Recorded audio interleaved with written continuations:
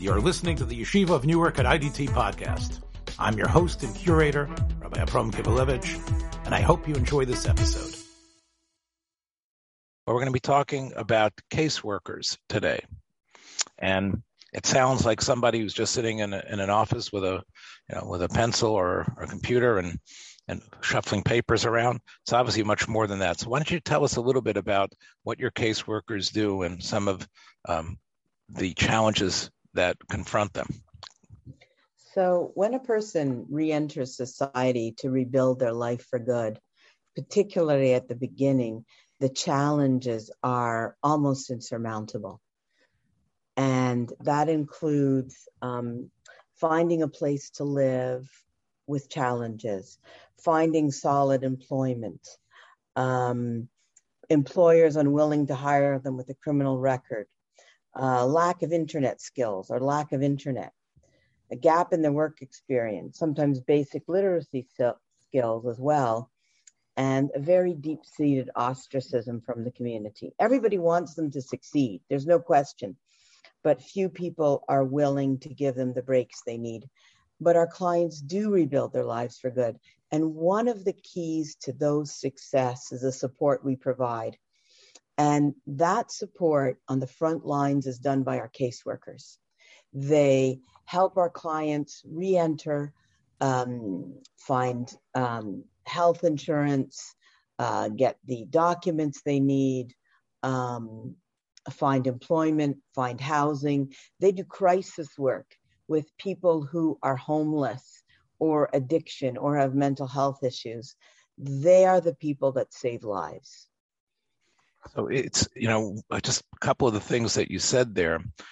What's one of the last things you said is health insurance. And this is one of the major issues of American life. It's was considered the touchstone of the Obama years that they were able to create something like a national health insurance policy situation. But you're saying that of the many of our individuals who are returning from incarcerations, from prisons, that they actually don't have health insurance. Not originally. When they're in prison, the health system is horrific. If people would understand, I could tell you some stories how horrific it is. And often they're taken out with no real exit strategy. Maybe they need medications for mental health issues or physical issues in prison. But when they're thrown out, they don't have health insurance. Sometimes they're told just to go to emergency so they don't have a gap in some of their medications or support. It would seem, especially with the trillions of dollars that are being thrown into the economy to deflate the economy now, that might be something that to push for, that incarcerated persons, when there should be like a bridge period where there should be that at least what they had in prison, but perhaps a lot more as they are trying to find things. Otherwise, one of the main arguments I think in healthcare that is used is that we need to pay for people. There needs to be, in a way, a tax on the wealthiest or others to pay for this, because if we don't have that type of health insurance umbrella or net to help people, there's going to be so many people without insurance that they're going to overwhelm the health industry, and the costs will anyway affect us. So the idea is that if the government gets involved now, you won't have these crises later. It would seem that this is a crisis already happening, and it's a limited amount of people. So it would seem that it would. I've never heard about that suggestion. But I think based on what you're saying, I think that would make sense to push for that, to give people who are coming out of prison a certain grace period, and whatever it is, 6 months, 8 months, 10 months, or at least this way they're not devolving and their illness is not going to cripple them in a way that they can't find anything. I think another thing that I want to just mention about what you've said, I don't know if our listeners are aware, because they're probably listening to us on their iPhones and other things. Many of the people that are leaving prisons are leaving after a very long time, where they had no access, and the internet revolution in a way passed them by. And also, as we all know from our kids and from ourselves, practice is what you need. If you've been in a prison where you haven't had access to those materials, so you're rusty or completely ignorant about how they work. So Right. while everybody else knows, here you want people to find employment, but they don't have internet skills. Sometimes they're not allowed internet. Employers are unwilling to hire them. They lack basic technical skills and software, or don't know how to navigate the internet. They don't have recent work experiences. They have gap in their resumes, and they're stressed. They're stressed as they adapt from incarceration to society. And then they face continual prejudice and ostracism. And the people that save them in that transition period and get them the medical help they need are the caseworkers. So caseworkers, right? The caseworkers that you're referring to are not caseworkers that the government assigns to them. And we're going to talk later about the parole officers, but I would assume that there is also someone without such a gaudy title as parole officer, but still knows what's going on, is involved with them. And let's say if a person is in a halfway house, what you're telling us is that those people aren't really involved in this essential way. The people who work in the halfway houses or technically are the ones guiding them are really not guiding them, are helping them. Would that be correct? I'm saying that's not entirely correct. The halfway houses do try to help. Parole officers try to help. And they all have things that they try to do. Parole officers, for example, want their people to find work. They need to meet the mandated criteria. And that's what they're there for. But they have a lot of cases. Some of them are more empathetic than others. The halfway houses vary. Some are better than others. Some are a business out in the South Side, right? And they have few resources. So your caseworkers make a difference. They make that difference. So they fill the gaps, and sometimes I guess are even would have to use inventiveness to do something more than let's say the government employee. So I know that I know that you've brought and you've told me that this is one of your stars, your caseworker that you have here with us. So why don't we briefly introduce Dana and our caseworker that is here, and we can begin a conversation with her. So we hired Dana probably, I think, in January. And Dana has a few things. One is she understands the system. She has compassion for the people. She understands the legal system. And really, she's a hard worker. She knows how to find things, how to work within the system, how to make relationships with the parole and probation agents. And really, I think we've done miracles. We have saved lives. And Jewish lives and other lives. And that is the key to stopping recidivism.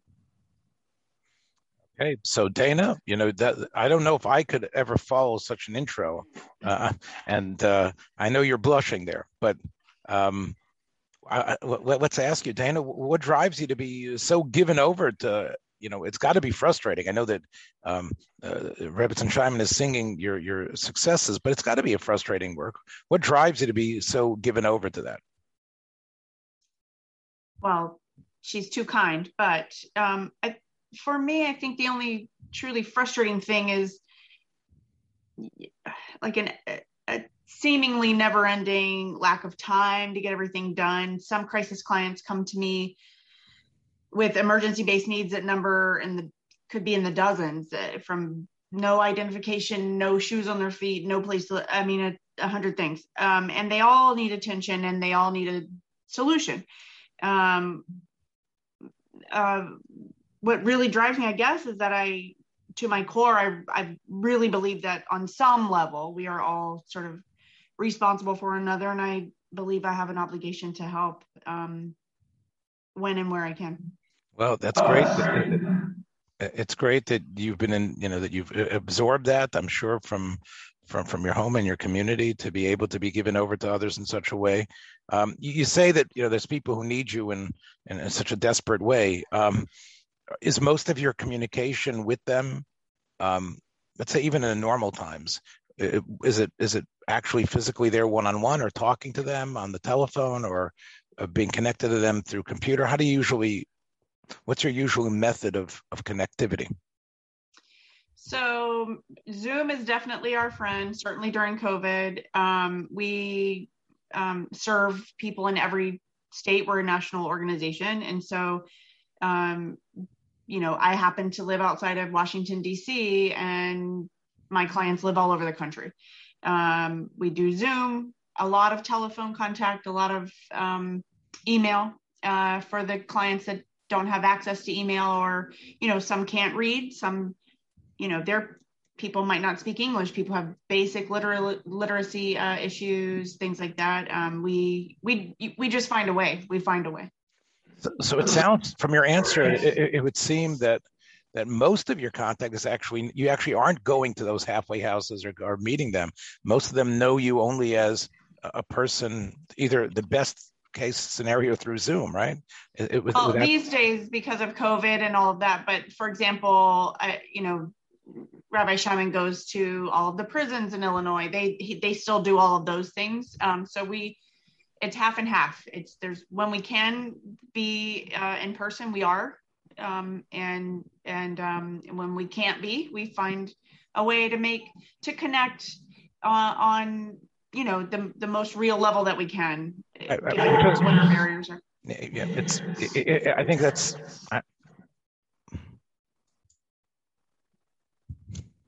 So we also do visits in person, or people come to us, we meet them, and whether that's families or people reentering, and then we have personal relationships. But I think the phone relationships and the Zoom are even more effective, because they're also finding resources, and resources you find online.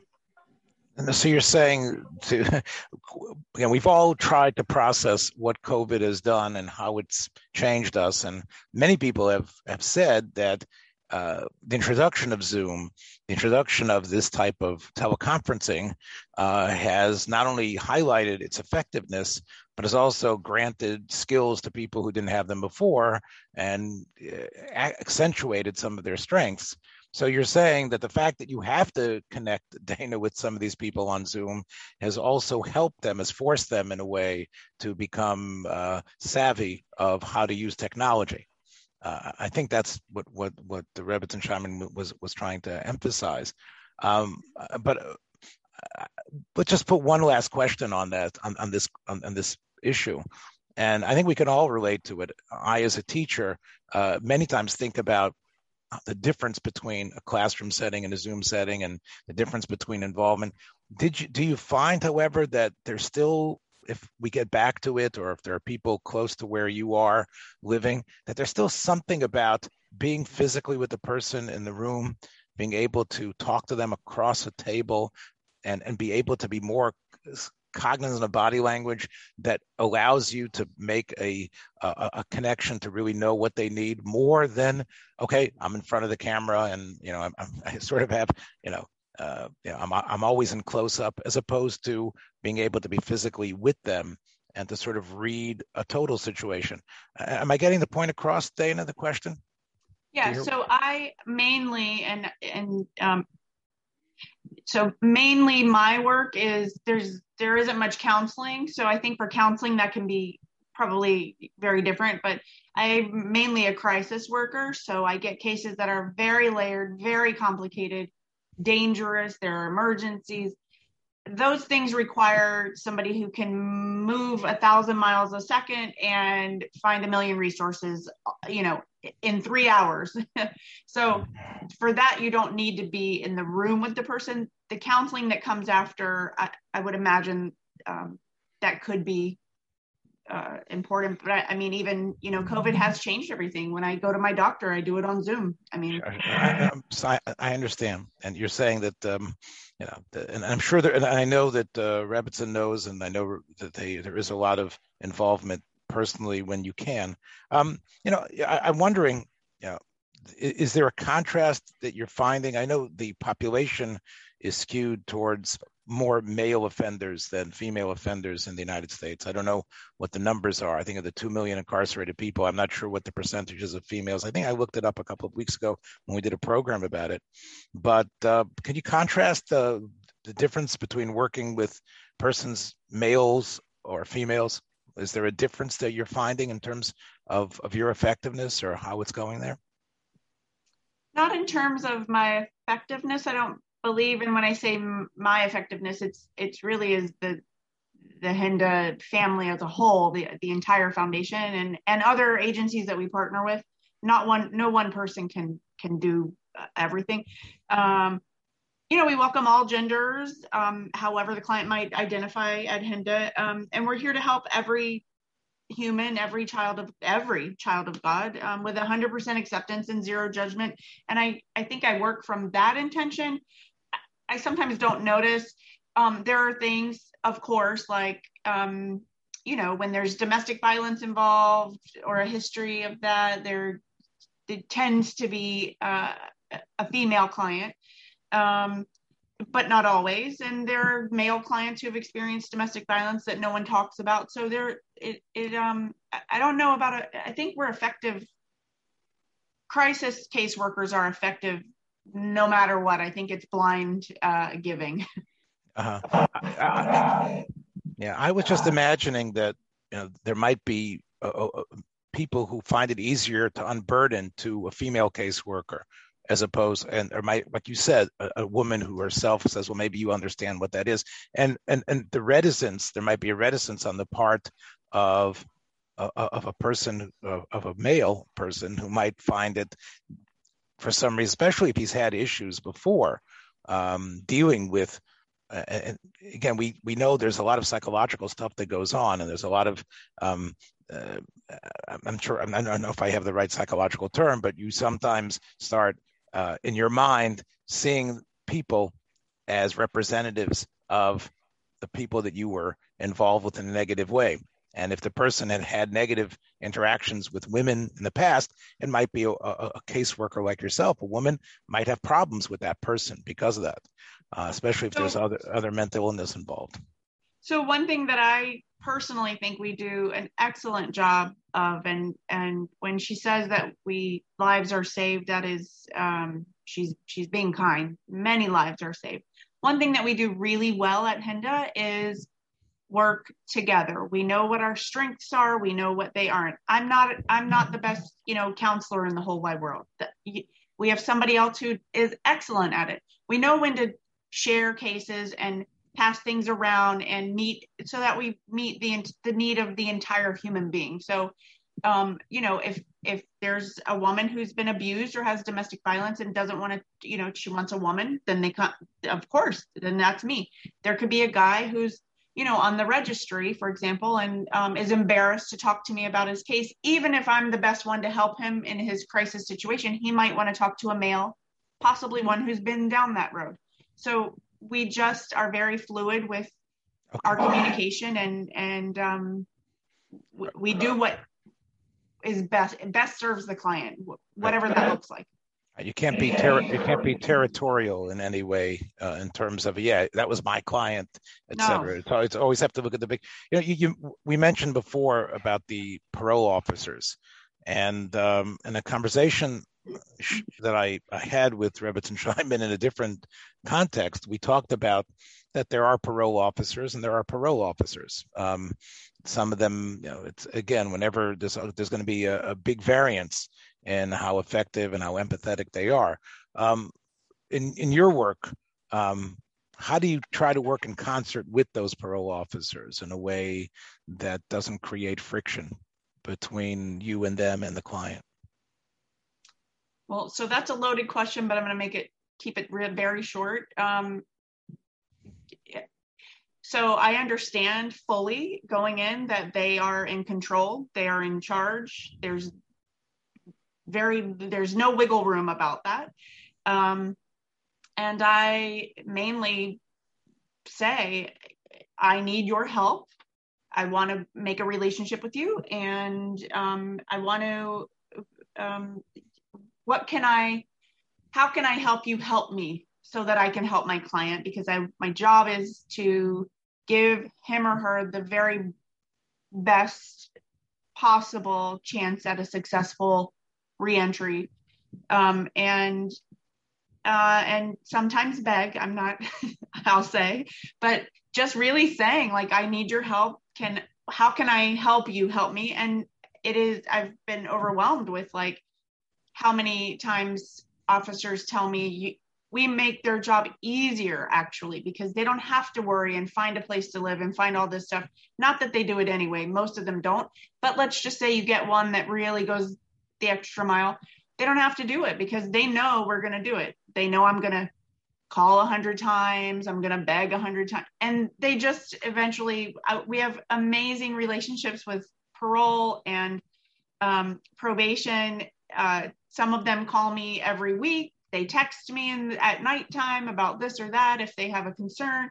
And it really offers our client an extra layer of, there's nothing worse than coming out of prison with nothing and nobody. Nothing. You couldn't probably be more vulnerable than that on some level. And so when they know there's an advocate behind them, they know there's an agency behind them, a foundation, where they can get many, many services, religious and otherwise, spiritual and otherwise, they're a little safer because people aren't so quick to discard them, so to speak, because they know somebody's looking out for them, and I'm going to call if my client's not getting what he needs. So it sounds like one of the things that is important is not to be obsequious, but to, in some ways, own up and let the parole officer know that you're not trying to muscle in on their territory or trying to advise in a different way than they would. Because I think what you said is important for our listeners to know, that the parole officer has sort of like a godlike power sometimes over these prisoners, former prisoners. And if the parole officer's sense of things is that it's going awry, that somehow they're doing the wrong thing or they violated, it's almost just like, we had a couple of weeks ago a discussion with a criminal defense lawyer who said the judges are given this incredible power to mete out sentencing, which isn't sometimes logical. I would assume that what you're saying, the parole officer also sort of has this sort of power to be able to determine, no, that was a violation. This guy's going to have to go back. This is a strike against you. So I guess it's very important for you to know the parole officers of each person you're dealing with, and to at least connect to them and let them know that you're like you say, let me know what it is to help them. But yeah, they have my cell phone. They know they can call me at night. They know I make myself available to them, because you would hope that you both have the same goal in mind, which is a successful reentry. But they do control everything, and you do want to have a good, solid relationship with them, and be very proactive. I mean, I have one client, I call his probation and I said, hey, he's not allowed to have internet. So I said, look, we got a Game Boy for him because he's, bored out of his mind. It's not connected to the internet. It's not this, it's, 20 years old, but just so we're being transparent. And if you go search, just know that it's not connected to the internet. They love that. They appreciate it. They respect us for it. And it really makes such a difference in the life and experience of that particular client. Mm-hmm. This is a question which, I'm not sure if it has a straightforward answer, but I think it's important to ask.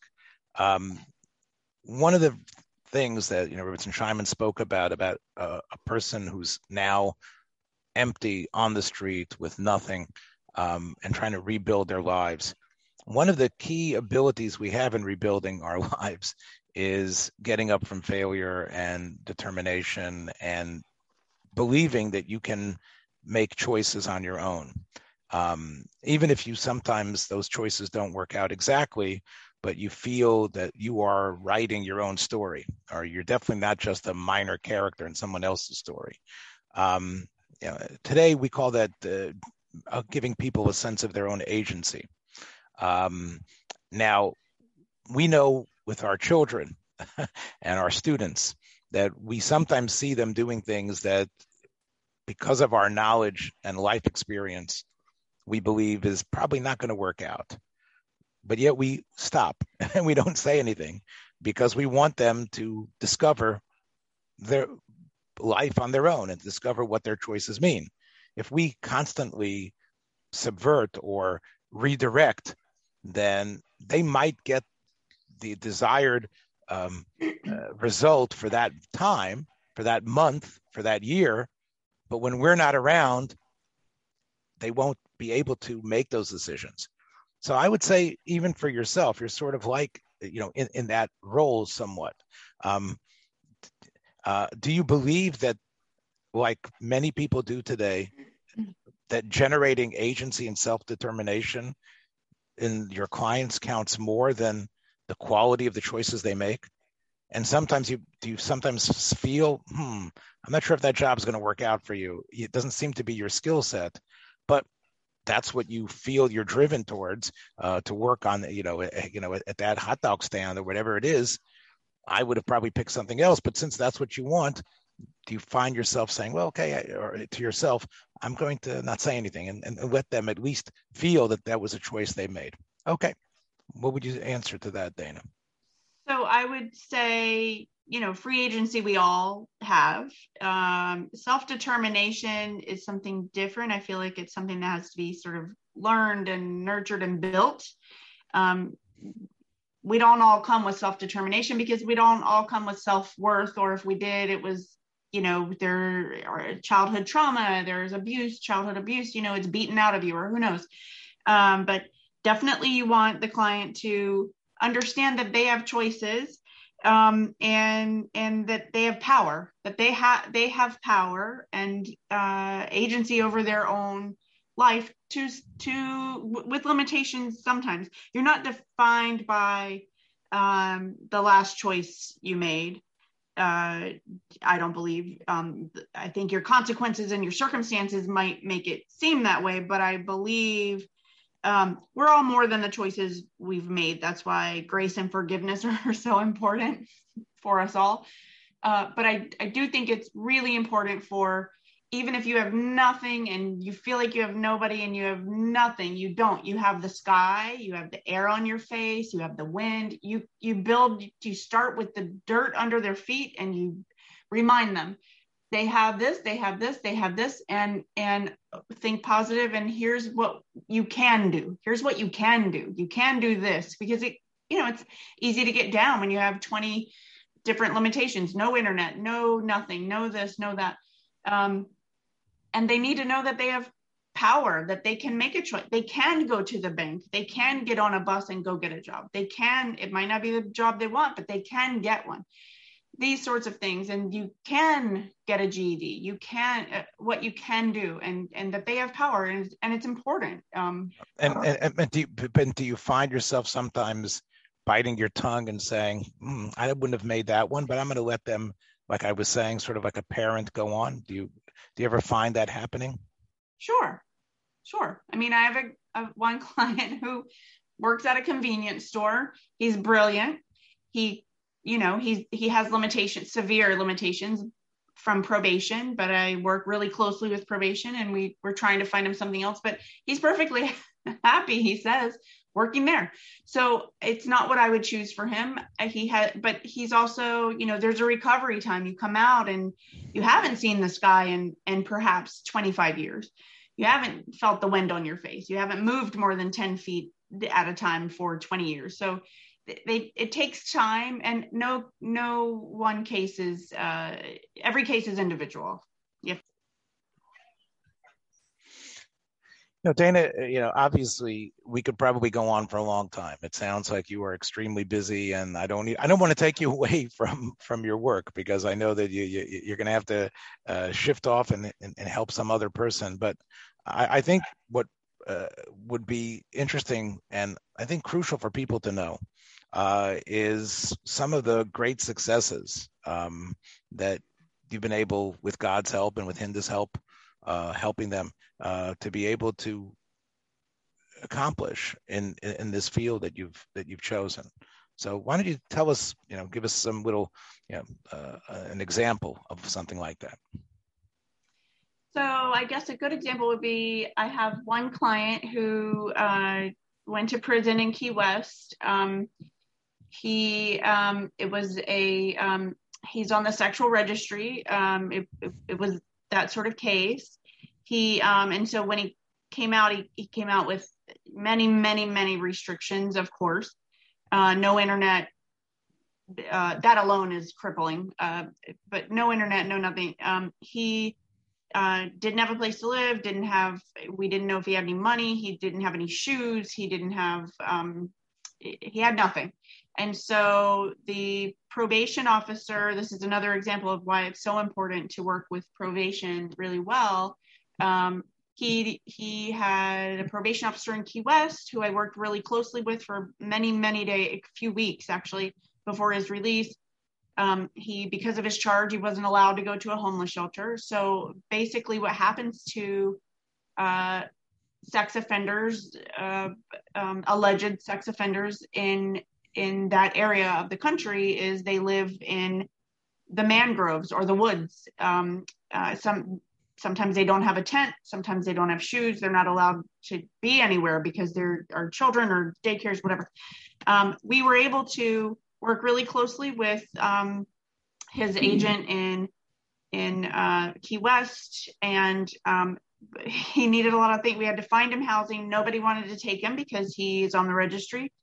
It was smack in the middle of Passover, so there was no assistance really whatsoever. We really had to do it ourselves. We couldn't find anything. We found something in Orlando. We had to get him that. We had to do something that's called inter-county compact travel. You can't leave the county that you're on probation in. So we needed permission for that. We needed Orlando is where we found a housing for him. They have to accept him. They don't have to take him. So we had to do that. So now I'm dealing with 2 probation officers. He has 2 hours. Once he walks out the door of the prison, he has to register with the DMV. He has to register with the sheriff's office. He has to register with probation. We found transportation for him to get to Orlando, which is hours and hours away on the other end, up in the middle of Florida. Found the housing, got him into the housing, got him registered there, because now it's another county. So now you have another probation, another DMV, another sheriff, another everything else. And then the parole officer is working back and forth. I'll jump forward, and it was a very, very scary emergency and a hard time for him and his entire family, who, by the way, he was estranged from for 20 years before this happened. Jump forward, he now has a full-time job. He pays his own rent. He lives in his own apartment. He is working on his healthcare. He is in counseling.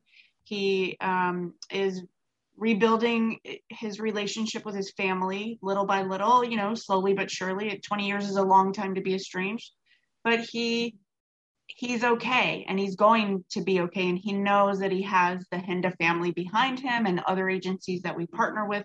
And it could have really gone a really different way, because when you're living in the woods in Key West, you could look to your left, look to your right, and you're violated. And then depending on how much probation you have over your head, if you have 5 years over your head, they can just say, we don't want to be bothered with you. You're one less person in the woods. We're putting you back in jail for 5 years. I mean, so it really is an incredible, heart-wrenching story, that one, a success one. And I'm grateful and humbled to have been able to work on it. Yeah. And it sounds like you were able to get this done in somewhat of Reverend Scheinman said you've only started working in January. Was this something from a previous organization, or you were able to get this done in just a couple of months? Sounds like we had 3 days to get that done. Wow. All of that happened in 3 days. Wow, that's a lot of pressure. Well, again, we want to. It's been a schus, really, as we say. It's been our merit and our honor to be able to speak to someone who is so involved in saving lives in such a way. And I think that we have to really understand that, and that's part of what our program is trying to do, is really looking at people as human beings and understanding that what we're doing is actually saving lives and making society better. Rebbetzin, do you want to comment on this? Well, our job is to empower people to make choices, but we need to remember that if somebody comes out traumatized, if someone's in a hospital, we don't say under surgery, you make a choice. We need to be there to support them at that critical stage. Then we bring them to the place where they rebuild their lives. If there's no support at the beginning, if we're not there to help with housing, with employment, then they really can't make it. They don't have the resources to make it. So we empower them and we give them like a scaffold, crutches, so that they can walk. And that's how the caseworkers make a difference. In 5 years from now, he'll be in a different place. All right. And Rabbi, can I just do one more? Rabbi, just quickly, one sentence. I think it's so important. We meet them where they are, wherever that is, wherever it is, however lonely, however terrible, however distraught. We meet them where they are, and we work for them. Yeah, right. And propel them upwards. We meet them where they are, and in 5 years from now, they are in a different place. Yeah. That's why we have a miraculous recidivism rate, because we are with our clients for life. We don't just give them a little service and leave them. We stay with them. Okay. Again, it's very, like we say, hopefully we say, Yirbo K'maisechem B'Yisrael. There should be more. And not only B'Yisrael, but really as a model for all sort of social service agencies. I think one of the things that, I know Dana and Rebbetzin, if you agree with me, one of the things that I think we have to realize is that people believe that the more religious a country is, or the more involved in religion a country is, the less tolerant it is. I think that what we have discovered with Hinda and others, that religious organizations are a tremendous resource, because they are driven by a spiritual calling, and they can work in tandem with the government's agencies and with the state agencies.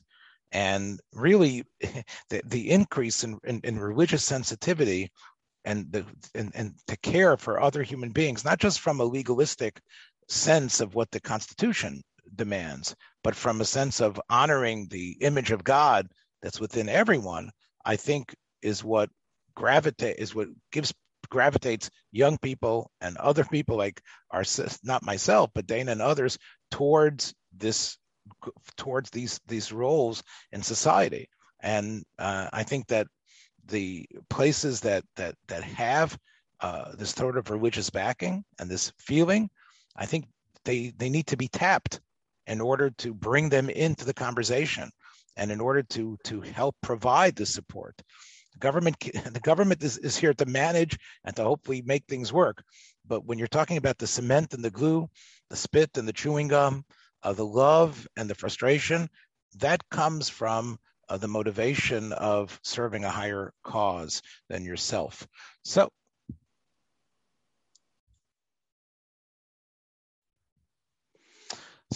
I am here with someone that was with us a number of weeks ago, retired police captain from the New York City Police Force, Daniel Sosnovic, who has agreed to join us here, especially as our usual compatriot in these discussions, Rabbi Yitzchak Kolakowski, is unavailable. I know, Dan, issues of criminal defense and in general criminal justice, especially as it affects the interplay between society at large and the officialdom, the police. This is something that you've lived with. It's something that you've thought a lot about. You've listened to the interview that Dana gave to me, and I wanted to get your thoughts about it. I think let's just start off and say we both feel that what Dana is doing is something laudable, something that needs to be highlighted, and people should know about that great work that they're doing. But I think you had a couple of points that you wanted to respond to. Absolutely. I would agree that the reintegration process for many of these convicted individuals, I think that's a very important process. I think it's a noteworthy that the work that they're doing, I commend them for it. I think reintegration in a properly supported environment is probably something that would help these individuals prevent themselves and assist them in not falling back into a recidivist mindset. So, I mean, I definitely give them a lot of credit. The only question I would have in terms of most of these reintegration programs is whether or not there's any value in training the individuals how to appropriately perceive both their parole officers as well as law enforcement. I think on the one hand, from parole perspective, I think it's important for, individuals to have an abiding mindset, a law-abiding mindset. So I think one of the problems that exists behind bars is that, there's a lot of education that's going in the wrong direction. And I think that once a person gets out back into society, I would be a little bit concerned that they have some misperceptions about how society functions only because they've been on the other side for however long that they've been there. So in other words, I just to put it into straight terms, inside, behind closed doors, there is a there is a rule of the convict, and they see the COs as the enemy.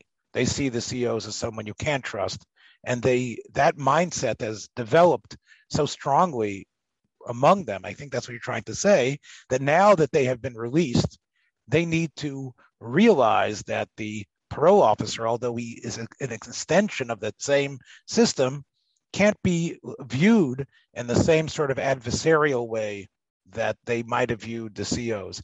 Is that what you were trying to say, or did I misinterpret? I definitely would say that that's part of it, although I would go a little bit further. And I would say that there's ample evidence that a lot of the criminal skill sets are learned behind bars.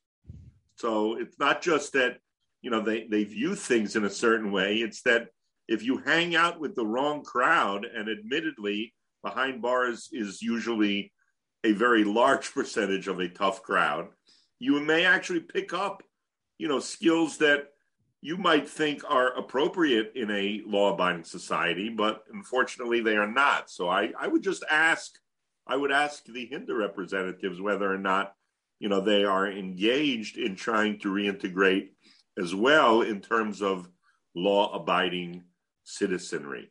I think that would be a valuable step. And again, I have no problem with reintegration and the concept that people have done their time. But, my biggest concern, and I don't think, we hear this enough, is that, remember, these people are not just accused. I mean, there was one point where Dana mentioned something about an alleged perpetrator. It's not alleged anymore. You've been convicted or you've pled guilty and you've been confined for a defined period of time. So we're no longer dealing with alleged. We're dealing with people have committed some type of a crime, and they've gone away and now they're back. So I think there has to be a certain realistic perception that, there's a lot of psychological or perhaps educational perspectives that need to be employed to help these people reintegrate and hopefully help them lead a law-abiding life. That would be the biggest concern. Now, we talked a little bit about parole. Obviously, that extends to involvement with law enforcement. In many cases, parolees are mandated to report any involvement with law enforcement. So I think that's a big concern for them, because I think they immediately view that such a report is going to be viewed prejudicially against them. So in other words, let's say they jaywalk in Newark, where you could get ticketed over there. I've seen it happen. Or let's say they are, I don't know if they're able to get a driver's license, but possibly they might have some sort of issue in a vehicular situation where they have violated, they've done a wrong turn, or something's wrong with the car that they're driving. So they might once again meet up. And I used actually two very parva examples of meeting up with the police again. But even those parva examples, of course, are just the tip of the iceberg. Probably in the places where they're going and the friends they had, there's probably numerous opportunities for them to step on the wrong side. And once again, they might find themselves with a police officer in their face, right? So, I mean, exactly. And the truth is, I was actually thinking about some of the more parv examples of interactions with law enforcement that, just because, an interaction can be something as simple as, like you said, a vehicular traffic stop or something along those lines. I would just encourage everyone that if their parole mandates it, that you have to report it. In other words, remember, the best thing that any of us can do is just to follow the guidelines. So again, if these are guidelines, even though there's going to be a tremendous amount of fear that these types of interactions are going to prejudice their parole, but I think that nevertheless there has to be a constant re-education but follow the guidelines. In other words, if it's just a traffic stop, in all likelihood, no one is going to violate your parole for that.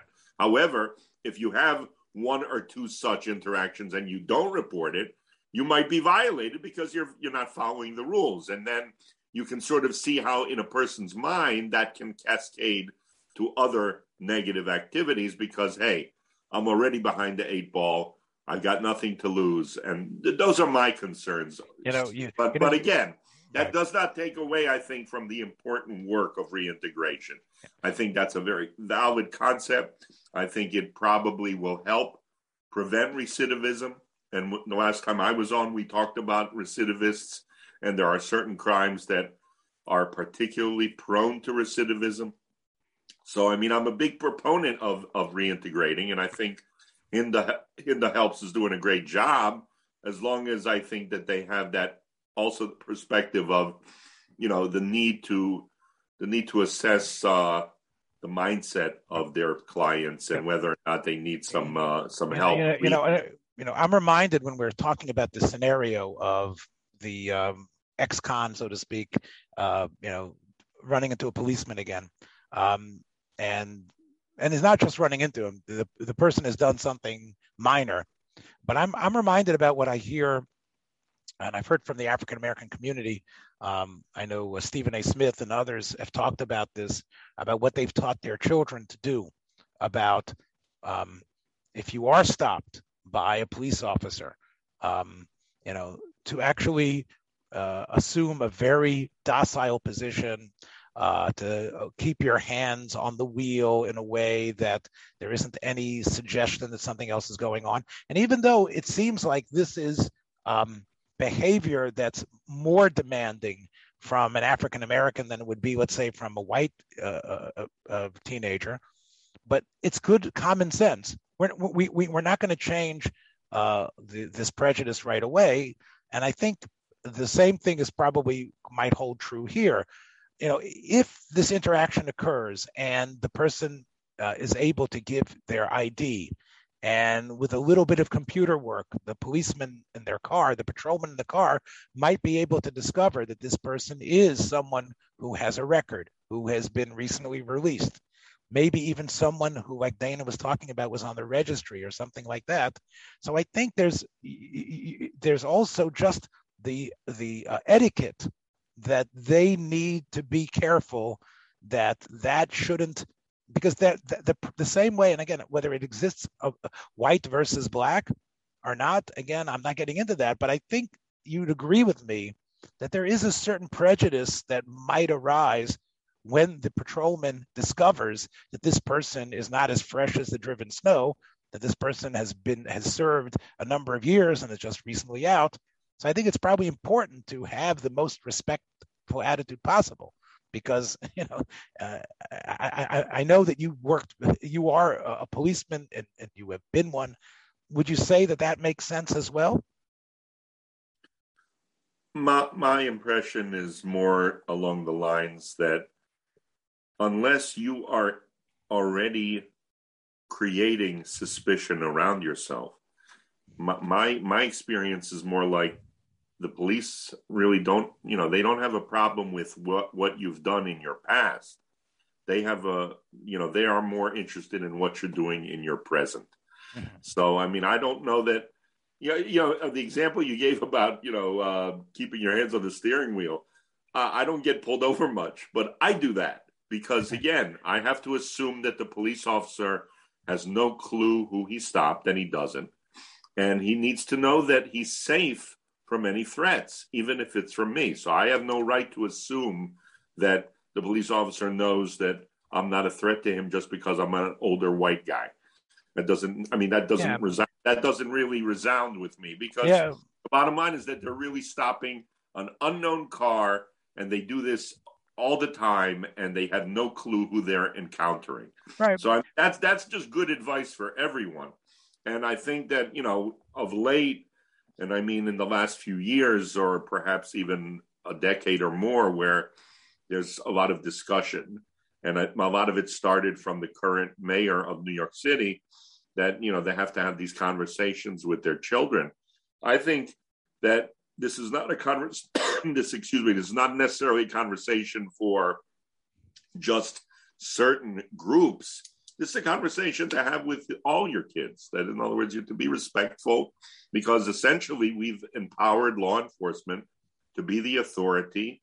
And if you are driving a car, in all likelihood, they have every authority to stop you. And again, you just deal with it as it comes, and that's the best approach for all of us. So, I mean, my impression, getting back to our person who is re-entering, I really don't know that the police officers are that prejudiced against you if you are just going about your business.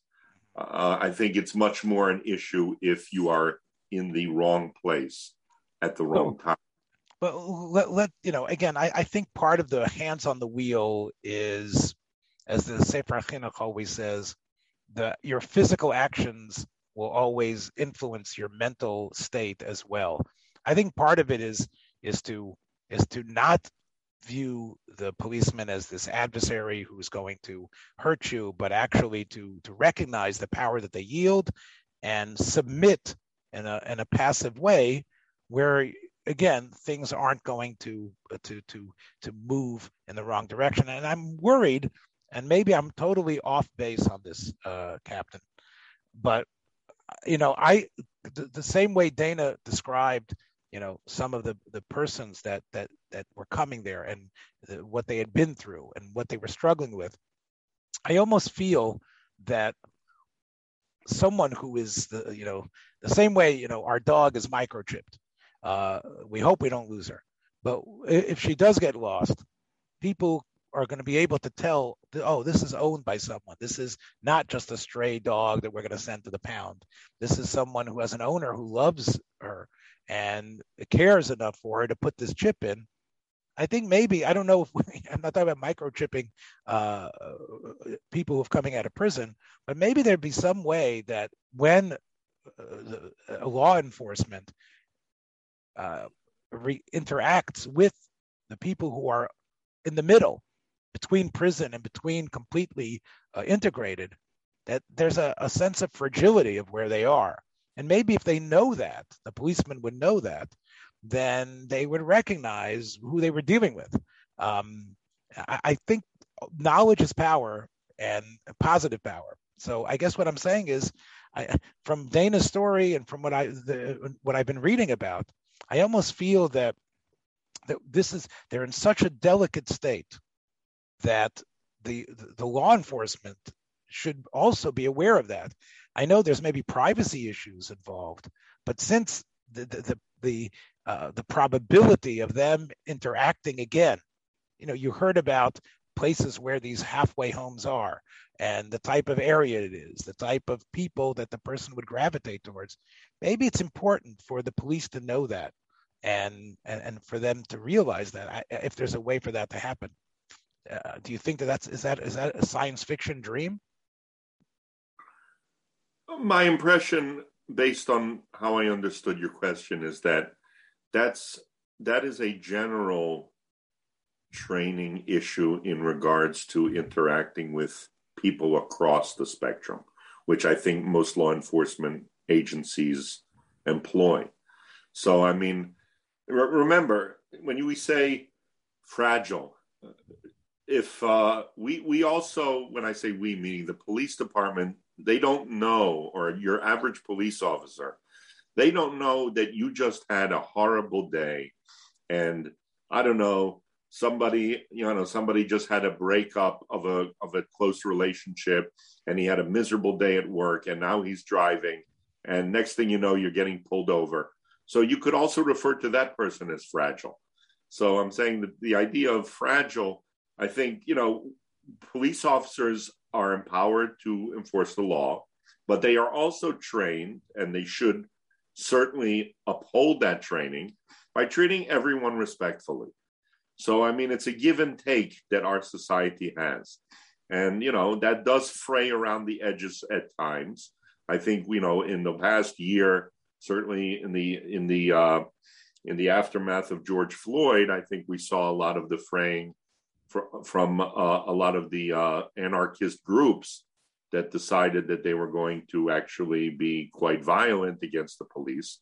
But I think, in all fairness, does it fray sometimes with police officers being less than professional? Of course. I mean, not every apple in the bunch is going to be pristine. But I don't know that this is a special need vis-a-vis this particular group. Again, I think that, my experience tells me that if you're not in the wrong place at the wrong time, the police officers really are not that interested in your involvement in the past. In other words, if you've gotten out and many people that we interact with, especially in some of these communities, they have been in, but that is not necessarily even a strike against you. It's just really what's going on at present. The police officers are really involved so much more in the present than they are in the past. And the only exception to that would be, recidivist type issues, which I brought up the last time we spoke. And I think that it's important to recognize that even if, say, a person is a recidivist, okay, so the police officers have common law rights of inquiry. So if in fact they might try and touch base with such individuals, but it's really only under a common law right of inquiry, and it should be taken as such. But I don't know. I mean, my sense is that your question is really a general question about police training and social interactions amongst police right. And the people that they serve. Yeah, I think without, obviously, I'm not going to take a dramatic side here. I think most people who've listened to our program know where I stand on this.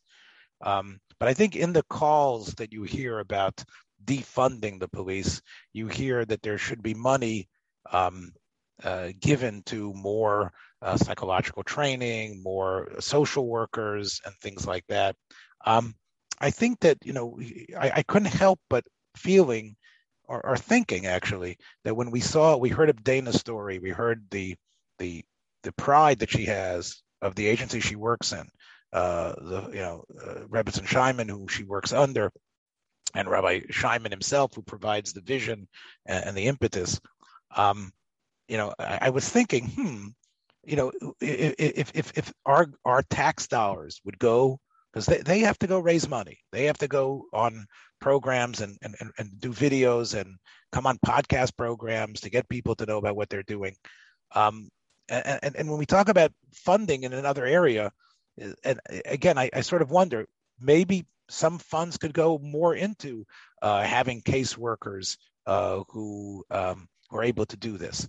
I'm sort of of two minds, because on one hand, as I said at the end of the interview, I think that a religious perspective, which is antithetical to your typical American society, is what's necessary to go that extra mile. I wouldn't want it to become just another white collar, government job where they're just checking boxes. But I think there is something to be said by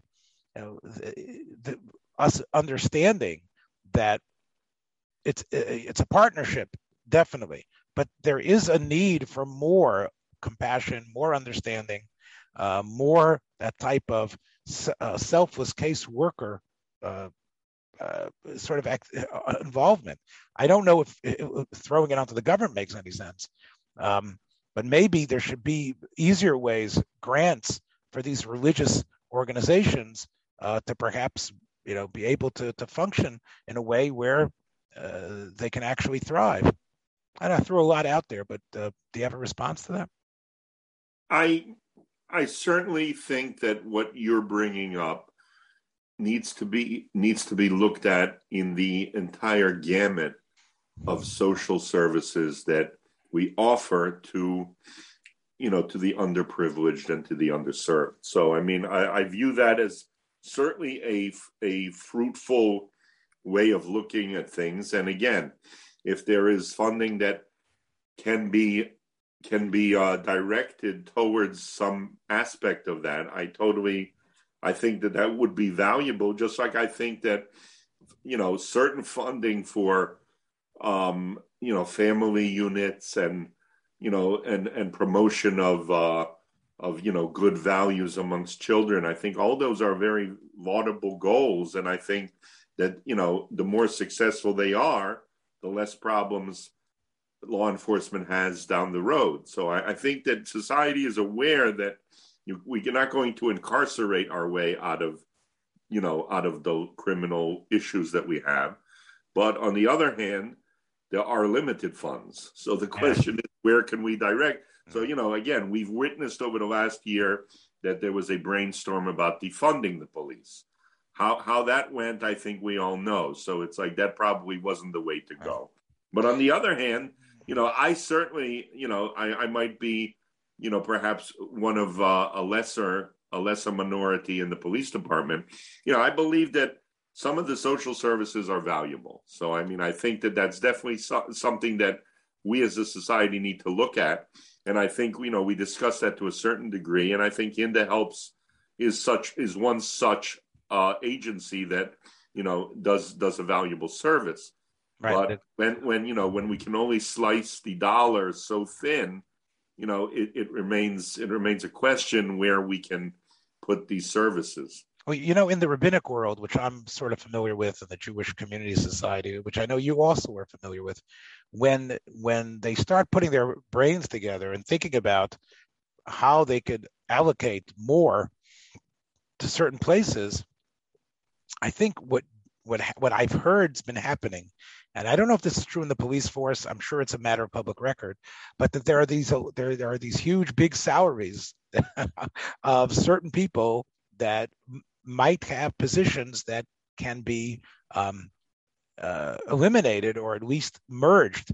I guess what I'm trying to say is that the idea of taking the patrolmen away, I don't think the African American community wants that at all. They want their areas patrolled. They want to make sure that the police are visible and around. The police want to make sure they're safe. But maybe there's some of that schmaltz that could be gotten out. Now, again, I know this is your old friends and the people you were connected to. Is it possible? I know that in Jersey, I'm going to talk about Jersey.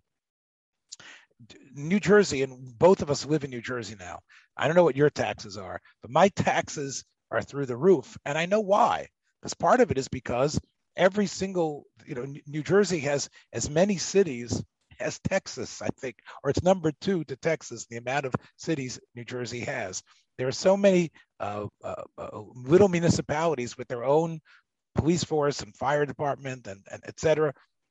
Okay, but there's also probably jobs that we could look at and probably do a better job of streamlining and deciding which ones are generating the type of wasted dollars that we could probably throw at agencies like Hinda or to do stuff like Hinda. again, I don't want you to be disloyal to the place that supported you, but would you say that I'm onto something or not? That's a government is the most wasteful of all the entities out there. So, I mean, you're not going to get any argument from me on that, because it's not a matter of disloyalty. It's just a matter of unfortunately poor management. And I've seen that throughout a very long law enforcement career. And that was one of the things that actually I was involved in.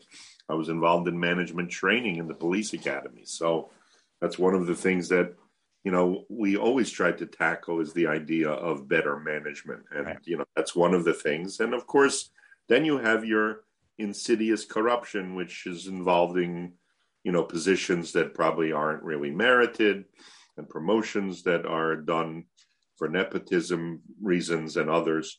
So, I mean, you're not going to get any argument from me on that. In other words, if you shake the government tree and there'll be money coming out from all ends. So that's what I mean. So I totally agree with you. So that's why I think sometimes the defund the police. I'm not a BLM person at all. In fact, it bothers me so much that they have now become the arbiters and the symbols of social justice. Believe me.